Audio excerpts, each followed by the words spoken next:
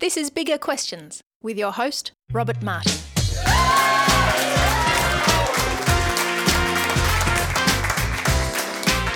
Welcome to Bigger Questions, recorded live in the city of Melbourne. Today's big question, Dystopia, what are you afraid of? Now, we're asking this question today to two people. First, to Shane Rogerson. Shane is Senior Minister of St Matt's Anglican Church in Prahran. He's passionate about engaging with the bigger questions of life, and he joins us now. Please welcome Shane Rogerson. Shane, welcome to Bigger Questions. Thank you, Rob. We're also asking this question today to Stephanie Gear. Now, Steph runs a Melbourne-based catering business, works part-time with City Bible Forum, and is a passionate reader, and she joins us now. Please welcome Stephanie Gear.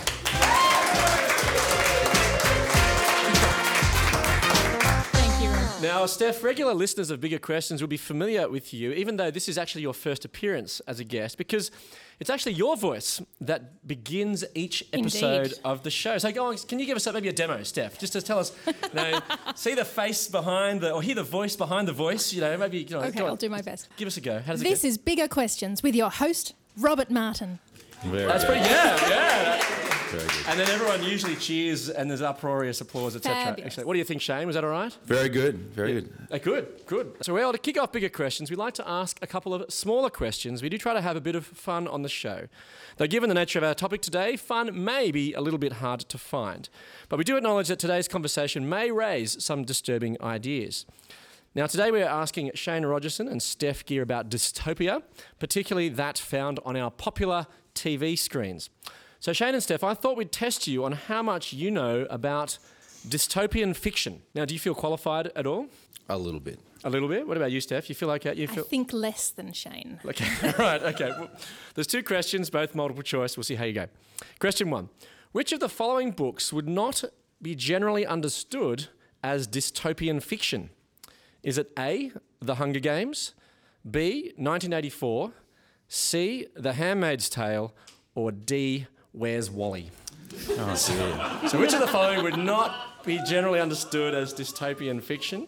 So, Shane, maybe you can... I was going to phone a friend on this one. I'm going to say Where's Wally, although I would think there are better dystopian fictions than others, and I'd put Hunger Games down the list. Sure. Anyway, well, that says more about you, perhaps, Shane. Anyway, I love the Hunger Games. What about you, Steph? You're going to... I would agree with Shane, given my limited reading of dystopian fiction, but my extensive reading of Where's Wally. I would put D, please, as the answer. And that's correct, yes. Well done. Okay, question 2. We're really sweating now. Yeah. Which of these fiction books has sold the most copies? Is it A, The Hunger Games, B, 1984, C, The Handmaid's Tale, or D, Where's Wally? So which of those fiction books has sold the most copies?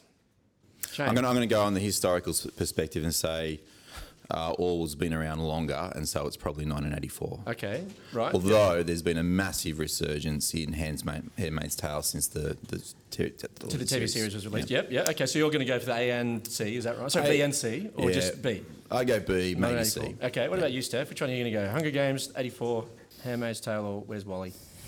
Maybe I'll be controversial and go with D again. I'm going to say that Where's Wally is popular, really popular. Well, you're both right that they're both popular, but the answer actually is, well, B or A, depending on which facts or alternative facts you kind of wanted to believe. Because 1984 has sold 30 million copies and is the number one bestseller, but The Hunger Games has sold $65 million copies as the trilogy. So all three of them have sold more copies, but 1984. So the correct answer is actually B. The Handmaid's Tale was the most read book of 2017, but hasn't quite caught up to the astronomical scales of the other books yet. And Where's Wally has only sold a mere 55 million books, but in 13 books. So he sold more than 1984, but less than The Hunger Games. So perhaps, you could perhaps be both correct in some way. So everyone wins. It depends on which facts or alternative facts you get. Anyway, Shane and Steph, Big Brother may be watching, and he would be pleased because you both passed. You got 1 or 2 out of our smaller questions right. Big round of applause. Well done. Well, dystopia, it's very, very popular, but what do you think would make something dystopian? Well, dystopia means a bad place or not in a good place. And I thought about this beforehand. I think it's a dystopia in terms of the literature and the movies. It's the worst imaginings of ourselves as a cautionary tale in a not too distant future. Okay, right. And do you have anything to add to that, Steph, or is that? To a certain extent, it's the contradiction of utopia, the idea being popularised by Sir Thomas More in the 1500s when he wrote a book about a utopian society. So it was very low crime, good food, good health, everybody got along. Just sort of the subversion of a utopia. Yes. This is a dystopia. Indeed. Right, okay, yeah. Well, at the start of 2017, the book 1984 experienced a resurgence of sales, with sales jumping 9,500%, and the book jumped to number 1 on the Amazon bestseller list. Now, the book was published 70 years ago, so why do you think it's made such a comeback? Steph? I read an article about this just recently. Apparently, the sales of the book went through the roof, requiring another print run after the White House press secretary Kellyanne Conway used the phrase alternative facts in a speech that she gave on television.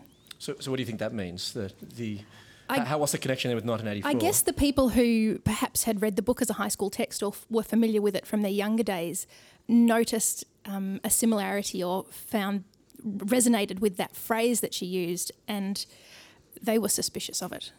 I think partly the unprecedented power of the United States of America, the potential for it to become a totalitarian state, its ministry of love exhibited in the prison camps of Abu Ghraib,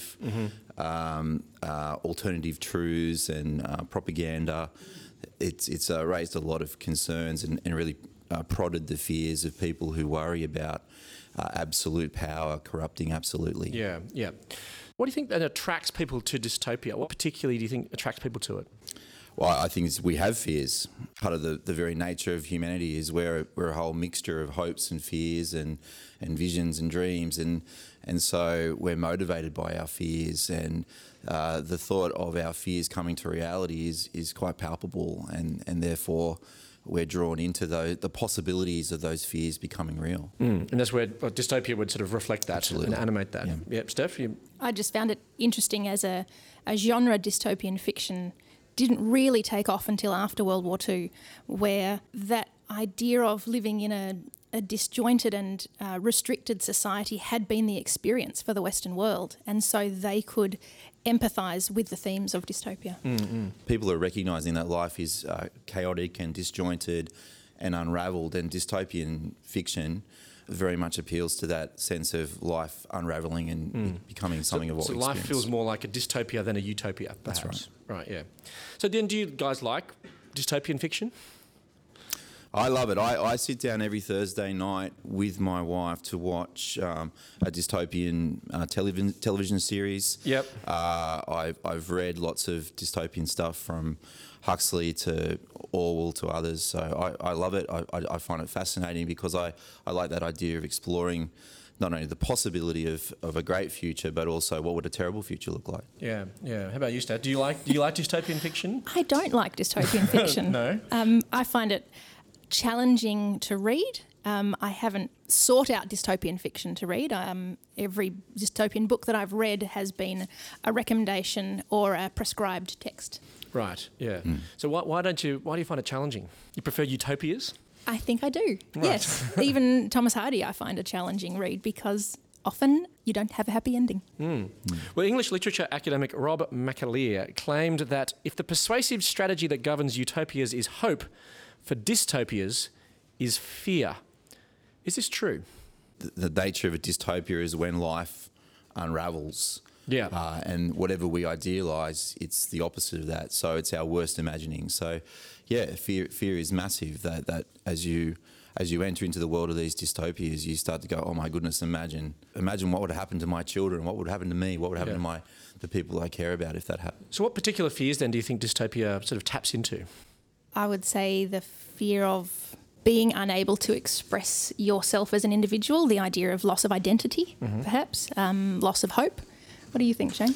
Well, dystopias often have totalitarian states, and so freedom is a key theme in dystopian stories. So usually the hero or heroines in the story are those who are fighting for freedom of the individual against the state, against Big Brother, the I, whoever it may be. Yeah. But there's also other issues in terms of control, how information is used, whether you can actually access truth anymore. Yeah. A whole number of things. So, I mean, these are legitimate fears, though, I suppose, and perhaps in some people's minds feel that those fears are being enacted today in our world. I mean, would that be reasonable, that these are actually legitimate fears?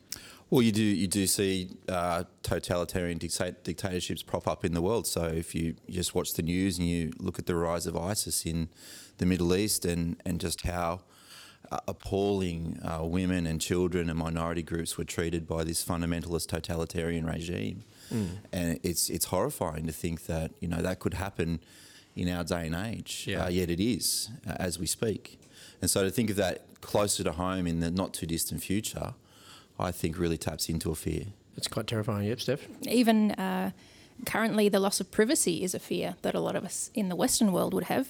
Information that we have presumably securely stored being accessed by those who don't have permission. Yes, yeah. So why do you think then fear is so powerful? Because the thing that is presented in your fear is a potential reality. So if I think about letting my daughter walk home from a late shift at McDonald's with the knowledge that people are out on the streets potentially going to harm her, it's a real potential fear. And so I think, do I get an Uber? Do I get a taxi for her? Do I stay up late and pick her up? Because it's a real fear because of its potent. Yeah. And the thing about these fears, they're real fears. They're not things like phobias that are not based in reality. But there's a semblance to it, the possibility of it actually happening.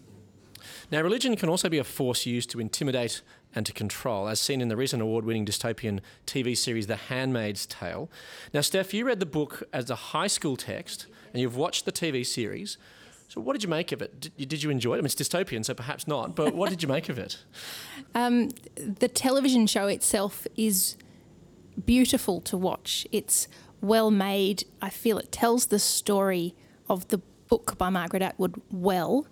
But it's an adult-only kind of TV show, though, really, isn't it? Yes. But I still find it challenging. I was interested to watch it, given that I read the book in high school. I was interested to see how it was treated as a visual story rather than just literature. But I'm not sure that I would watch it again. Right. It was jarring. It was challenging. It was, perhaps. yes. Yeah. What particularly made it challenging for you? It made me very uncomfortable to think that this was even remotely possible. The behaviours of all of the people involved, the involvement of the commander's wife in enabling a system where women were oppressed, that there weren't more people who stood up and disagreed with it. But did it make you uncomfortable that it was sort of a religious group that were restricting women and basically enslaving them to be concubines for the furtherance of the kingdom, so to speak? Yes, it did. I found that, given any Bible knowledge that I had, I found that my radar was always switched on. When I heard them referencing Old Testament verses, I would try and think about that in context of where it occurred in the Old Testament and whether their use of it was accurate. And so I was always thinking, is what they're saying true? Is what they're saying fair? Is what they're saying real? And usually it wasn't. So you felt it was a distortion or something of what you think the Bible actually says? Yes. Yes, okay. So it was deeply dehumanising of women. So one of the most disturbing things about The Handmaid's Tale is that women are treated as a subspecies and a commodity. Yeah. Which is so counter to a biblical worldview, which is a fundamentally egalitarian text that gives great dignity and worth to women. But just to see how women could possibly be treated in this, what really is a sort of neo-Puritan, theonomistic society. So I'll explain that. It's kind of portraying a type of Christian fundamentalism, although I don't think it's so much got its sights on Christianity, but fundamentalism per se. Right. And it's kind of this reconstructionist world where they're trying to go back to some Puritan age, which is establishing power, the power of men and patriarchy.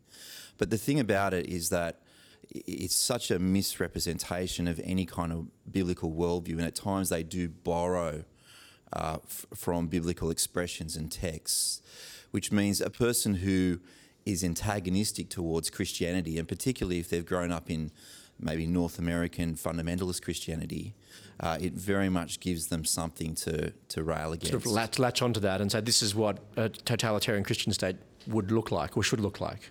Yeah. But both of you would say that's kind of a distortion of what a true Christian perspective would be. Certainly, in my experience, yes. Yeah. So in The Handmaid's Tale then, so what do you think people are afraid of? Is it patriarchy, or is it religion, or is it a combination of both?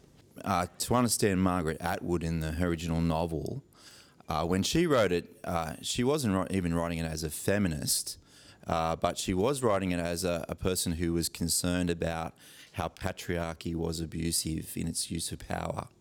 And so there's definitely the sights are set on patriarchy and the abuse of power.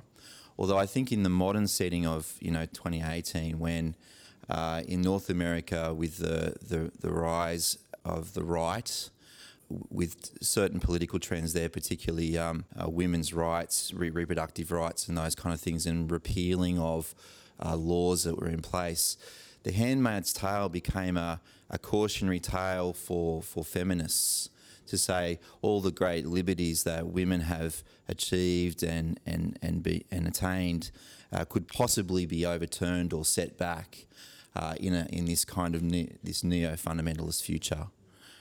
So what's your reading then, Steph? Patriarchy, religion, combination of both? I don't think it's either. Right. I think it's a story about fear and about the loss of identity, the loss of expression, the loss of certain freedoms. Right. So at the core of dystopia then is a fear of or loss of identity, loss of control and of freedom. So then what does true freedom then look like? Well, if you go into the story of the dystopian tale, freedom is to throw off these shackles of oppression, to fight against it, to say no to these totalitarian powers and those who seek to control and dehumanise. In one sense, it's a cautionary tale for those who live in the utopia, that is where there's all these perceived privileges in terms of individual freedoms, reproductive freedoms, sexual freedoms, although I think that's where I'd want to pull back a little bit, because I don't think the answer to freedom is to have absolutely no constraint. What are your thoughts, Steph? Yeah, freedom is the idea of liberty, liberty of thought, liberty of practice. But if you take that liberty too far, you leave yourself open to all sorts of evil. So you can also true freedom can be almost as bad as true oppression, perhaps, or you don't want to push it too far. There's another dystopian tale that does that in A Clockwork Orange, where he just goes for violence and sex and drugs as much as he possibly can, and you see how destructive it is. So I don't think that's the answer. The answer is that true freedom is actually found in the right constraints. And I often think of the goldfish. A goldfish is in the bowl. It could say, I want to be free, and so it jumps out of its environment, the goldfish bowl, and onto the carpet. And it will very quickly die because it needs certain constraints in which to flourish. And so the answer to freedom is not entirely throwing off constraints, but finding the right constraints in which we can truly flourish. So how do you find the right constraints? One of the things that the dystopian stories do is they do get us thinking about what is true freedom, what does it mean to find my true identity, and obviously I would say as a Christian that it's finding the constraints that help life to flourish best. And that's not to totally remove all authority, but to find the right authority, or if you like, a benevolent authority. And I've become convinced that that's finding the right constraints in relationship to my Creator, a Heavenly Father who loves me and is for me, and gives me constraints that are actually good and for my flourishing. We were thinking in discussing this about stories and how stories allegories can help us understand in a way that we hadn't realised before. And I was thinking about the proverbial story of the princess in the tower and how she needs a knight to come and rescue her. And recently we've seen stories like Shrek where, yes, she gets rescued, but then you've got the other idea where she is given the skills to rescue herself. She is taught that that's the right thing to do, which is all well and good. But in the biblical narrative, if we are the princess in the tower, we have no ability, no skills, no way of ever rescuing ourselves. And so we need to be rescued, and our father sends his best knight to come and rescue us. And that's how we are freed. And that's how she knows that she is loved by her father, because he sends his knight. But that's also the constraint. If she wasn't rescued, if she had no father, if she had no knight, is that absolute freedom? If you're a feminist listening to that, they might pull back and say that's a very patriarchal narrative. It is, yes. One of the things when you watch The Handmaid's Tale is you look at the kind of men that are in that story and you go, that is not the kind of man I would want to be or desire, because even in the way they go about using their power, they themselves are being dehumanised.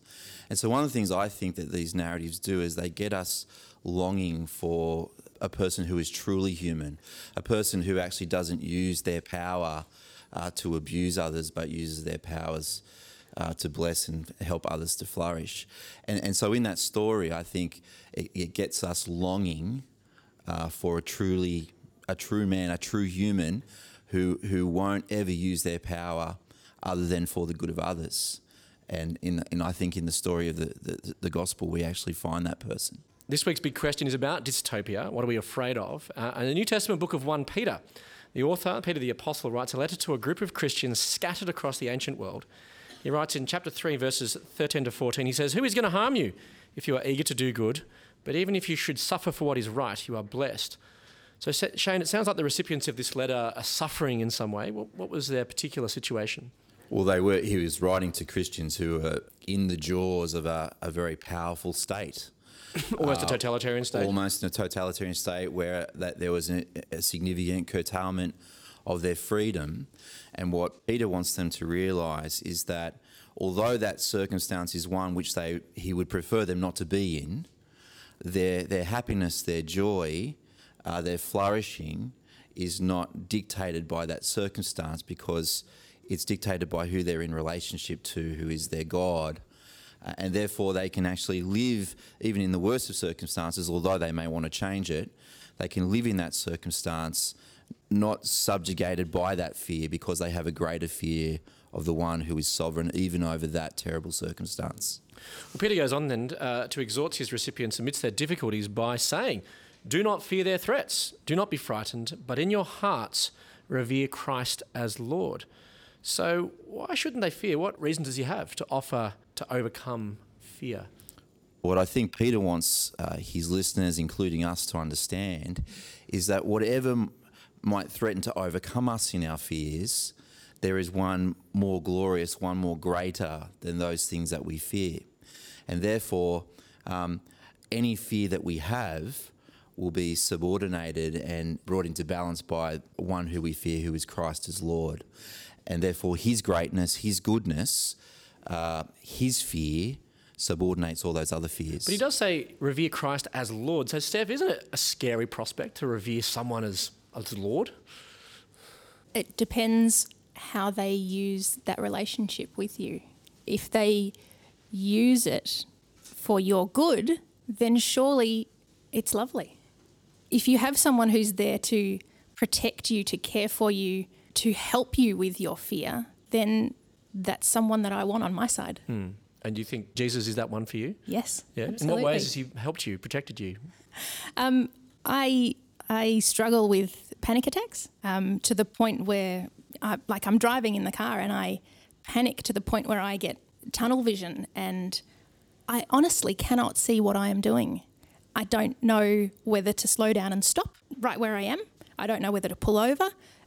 The idea of being hit by another car, you don't know when it's going to happen. You can't see it coming.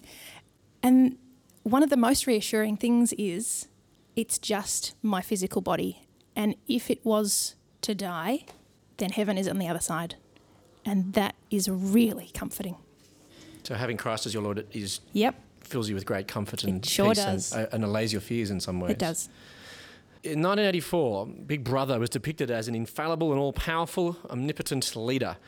And some have drawn connections between Big Brother and God, a large masculine deity who is always watching you and demands that you unconditionally love and obey him. So isn't obeying Jesus as Lord a kind of a patriarchal, controlling submission? He is all-knowing, he is all-powerful, and he is ever-present. But he's one who I'm confident never uses his power in any other way than for my good. Which perhaps, Steph, is a bit different to the leaders of Gilead or Big Brother, perhaps. It doesn't necessarily have your best interests at heart. Indeed, yeah. I got to the end of 1984 and I was so surprised by the ending that our hero, Winston Smith. Yes, that he only loved Big Brother because he had no other relationships. All other human contact was removed. He was an alcoholic. And that's not God's character at all. God desires us to have friendships, to have relationships, and that's a reflection of his love for us. Mm-hmm. That's what it means to have Christ as Lord. Yeah. Yeah. So Shane and Steph, as we've thought about dystopia today, what are you afraid of? Maybe we'll start with you, Steph. Public speaking? I could say, in relationship to dystopia, I do think we need to take these cautionary tales on board and say, I never want to be the type of man who would ever abuse the powers and responsibilities that have been given for me, but only ever use them for the genuine blessing and flourishing of others. Because to do anything other than that is to actually become part of that dystopia where life unravels. But I will fail in that at times, so I can know that I can look to the one who never lets us down, who never lets life unravel, because he always uses his power perfectly for my good, and I can entrust myself to him, and that subordinates all fears that I have. That's great news. Let me leave you with the Bible's answer to the big question, what are you afraid of? From 1 Peter chapter 3. Do not fear their threats. Do not be frightened, but in your hearts revere Christ as Lord. I look forward to you joining us next time for bigger questions. Please thank our guests today, Shane Rogerson and Stephanie Gear.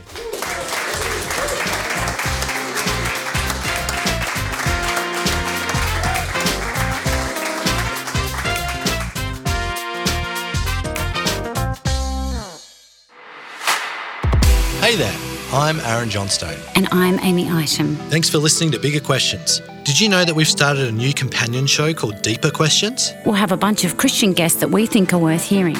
But we'll also speak to people who are sceptical, people who are unsure, people who are investigating, and people who have lost their faith. You can find us wherever you get your podcasts. Subscribe to Deeper Questions today and look out for new episodes dropping weekly.